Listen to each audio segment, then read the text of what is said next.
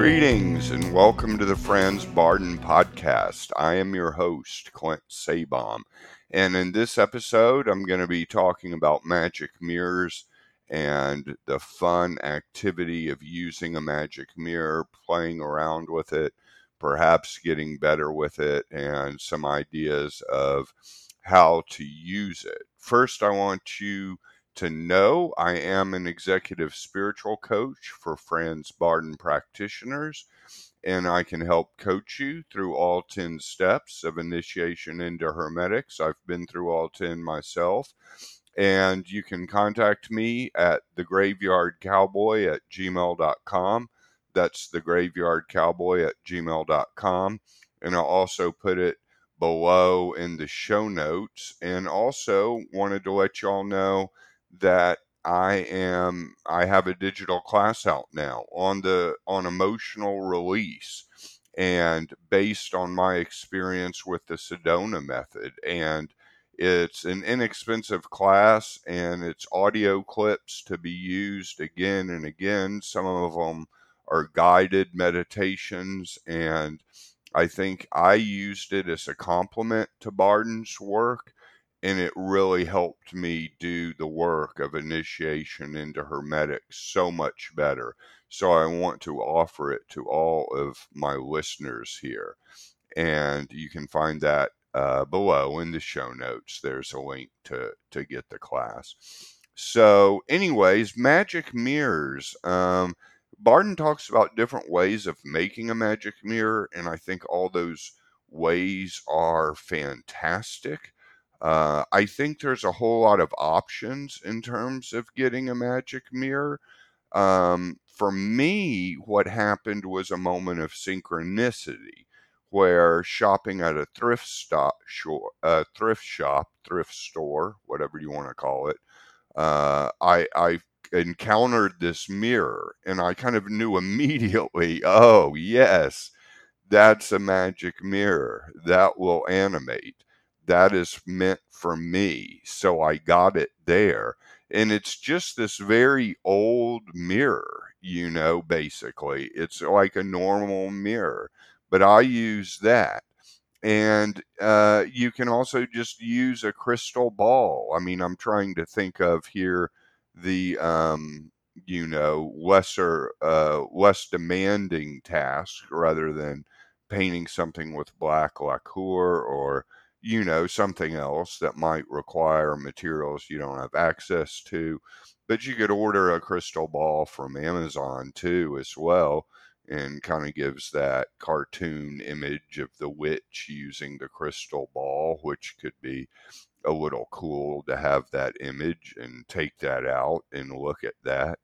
And I do think there's a moment of grace maybe that can occur. It doesn't have to occur, but if there's a moment of grace where you encounter a mirror that you think's your magic mirror, get that mirror. If there's a moment where you're shopping online and you see a mirror or a crystal ball that feels like yours, get that one.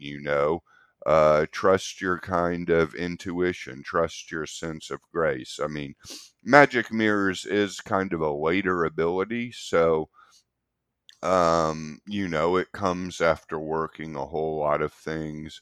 The point, I believe, of the very difficult visualization exercises in steps 2 and 3 is to basically, when you use a magic mirror, you want to be getting signals that are actually received, kind of from the psychic world rather than your own projections. So you learn how to visualize in steps 2 and 3 so you know how your own projections are. Now, that's not necessarily completely accurate, because when I was doing steps 2 and 3 on the visualization, as I've said before, I ended up basically visualizing places, and the place kind of shifted into another place, and I kind of just went into astral travel then, not quite expecting to. So sometimes your own projections can be a doorway into receiving messages as well. So keep all of that stuff in mind. Keep your mind open about this. I never think it's a great idea to attach to Barden dogmatically. Barden did not like dogma, so let's not turn Barden into dogma. His work of initiation into Hermetics is very minimalistic. He says only what is necessary, but there's so much more that can be said, which is perhaps why you're listening to this podcast, to hear some of my experience. But I had to give myself permission to trust my own magical intuition in instances, rather than being a Barden literalist. If such a thing is even possible, I don't know. The book's kind of written in a way it's probably hard to turn into dogma. But definitely don't get too hung up on any one sentence. He will always kind of qualify it later of, by all means, use your own magical intuition. All abilities don't have to be completely mastered to complete the work. You may want to master it all completely, and that's fine too. But anyways, with the magic mirror, the key is this. What I'm going to say now. The key in using a magic mirror is that you're not looking at the mirror. You're not looking at the mirror. You're not looking through the mirror to yourself. And let's just take a normal mirror as a easy example. You wouldn't be looking through the mirror. You wouldn't be looking at the actual glass of the mirror, although that would be better because that's more connected basically to the openness of perhaps the fire element or the akasha.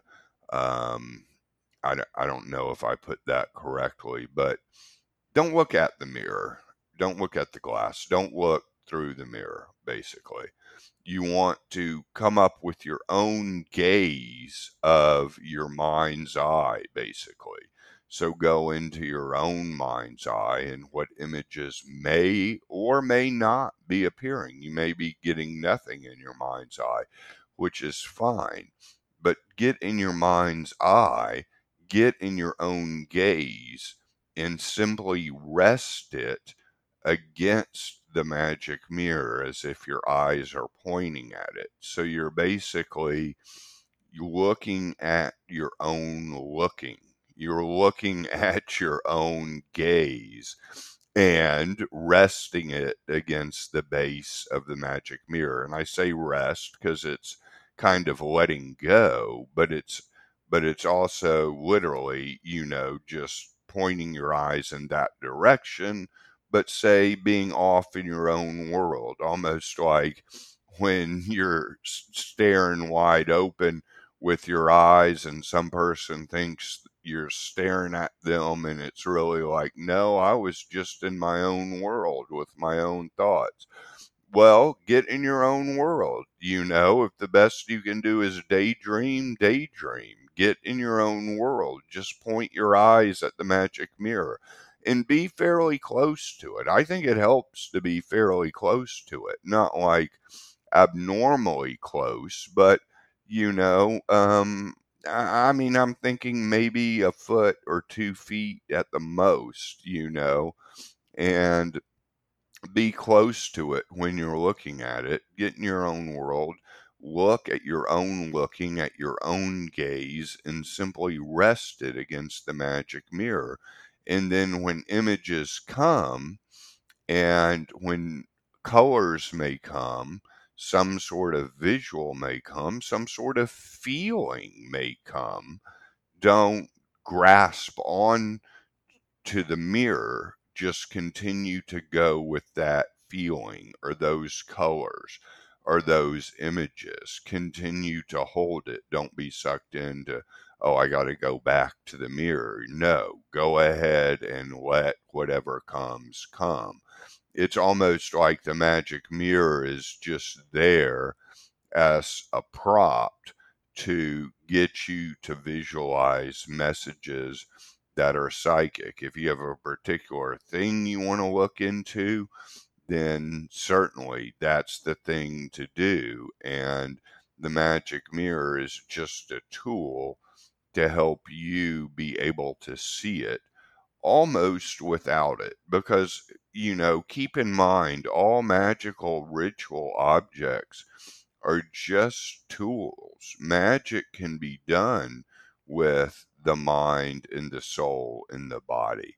These objects are just tools. They're not, you're more important than the mirror, basically. It's about you, it's not about the mirror. So I hope that some of this is clear, and it may not happen at first. You may do exactly as I'm saying, and you're getting absolutely nothing, and you only see a slight mirror in the background of it, and your own distance to the mirror you're kind of looking at, and it's all clear, and there's nothing really there, and then you get lost in your thoughts and no visuals are coming, and that's fine. You can try again later, or you can prime your visual senses. You can go ahead and prime it. Prime it with the same thing you did in the visualization exercises. Prime it by looking at a picture book or an art book. That would be ideal, like one of those coffee table books people put on the coffee table that has like art prints on every page. That would be ideal. Even like a kind of abstract art. That would be great. That would give you colors and dimensions, and sometimes the whole symbolism of the spirits drawn in abstract paintings, sometimes unknowingly. So that would actually be tremendously helpful. But prime your visual senses in some way, and then go ahead and rest it against the magic mirror, and maybe the tracers from everything you just looked at will start to be there against the magic mirror, and then they will morph into something else, and you may get a psychic issue. And again, to revisit the point about using a magic mirror for a particular thing, to look into a particular thing and to know a particular situation or what a person is doing, or something you're concerned about, or getting in touch with the astral plane in some way. I'm always of the notion that it's always good to impregnate some water with that intention to have that happen, and then to drink that impregnated water before doing the exercise, just to get the intention and the strength of the intention behind what you're doing.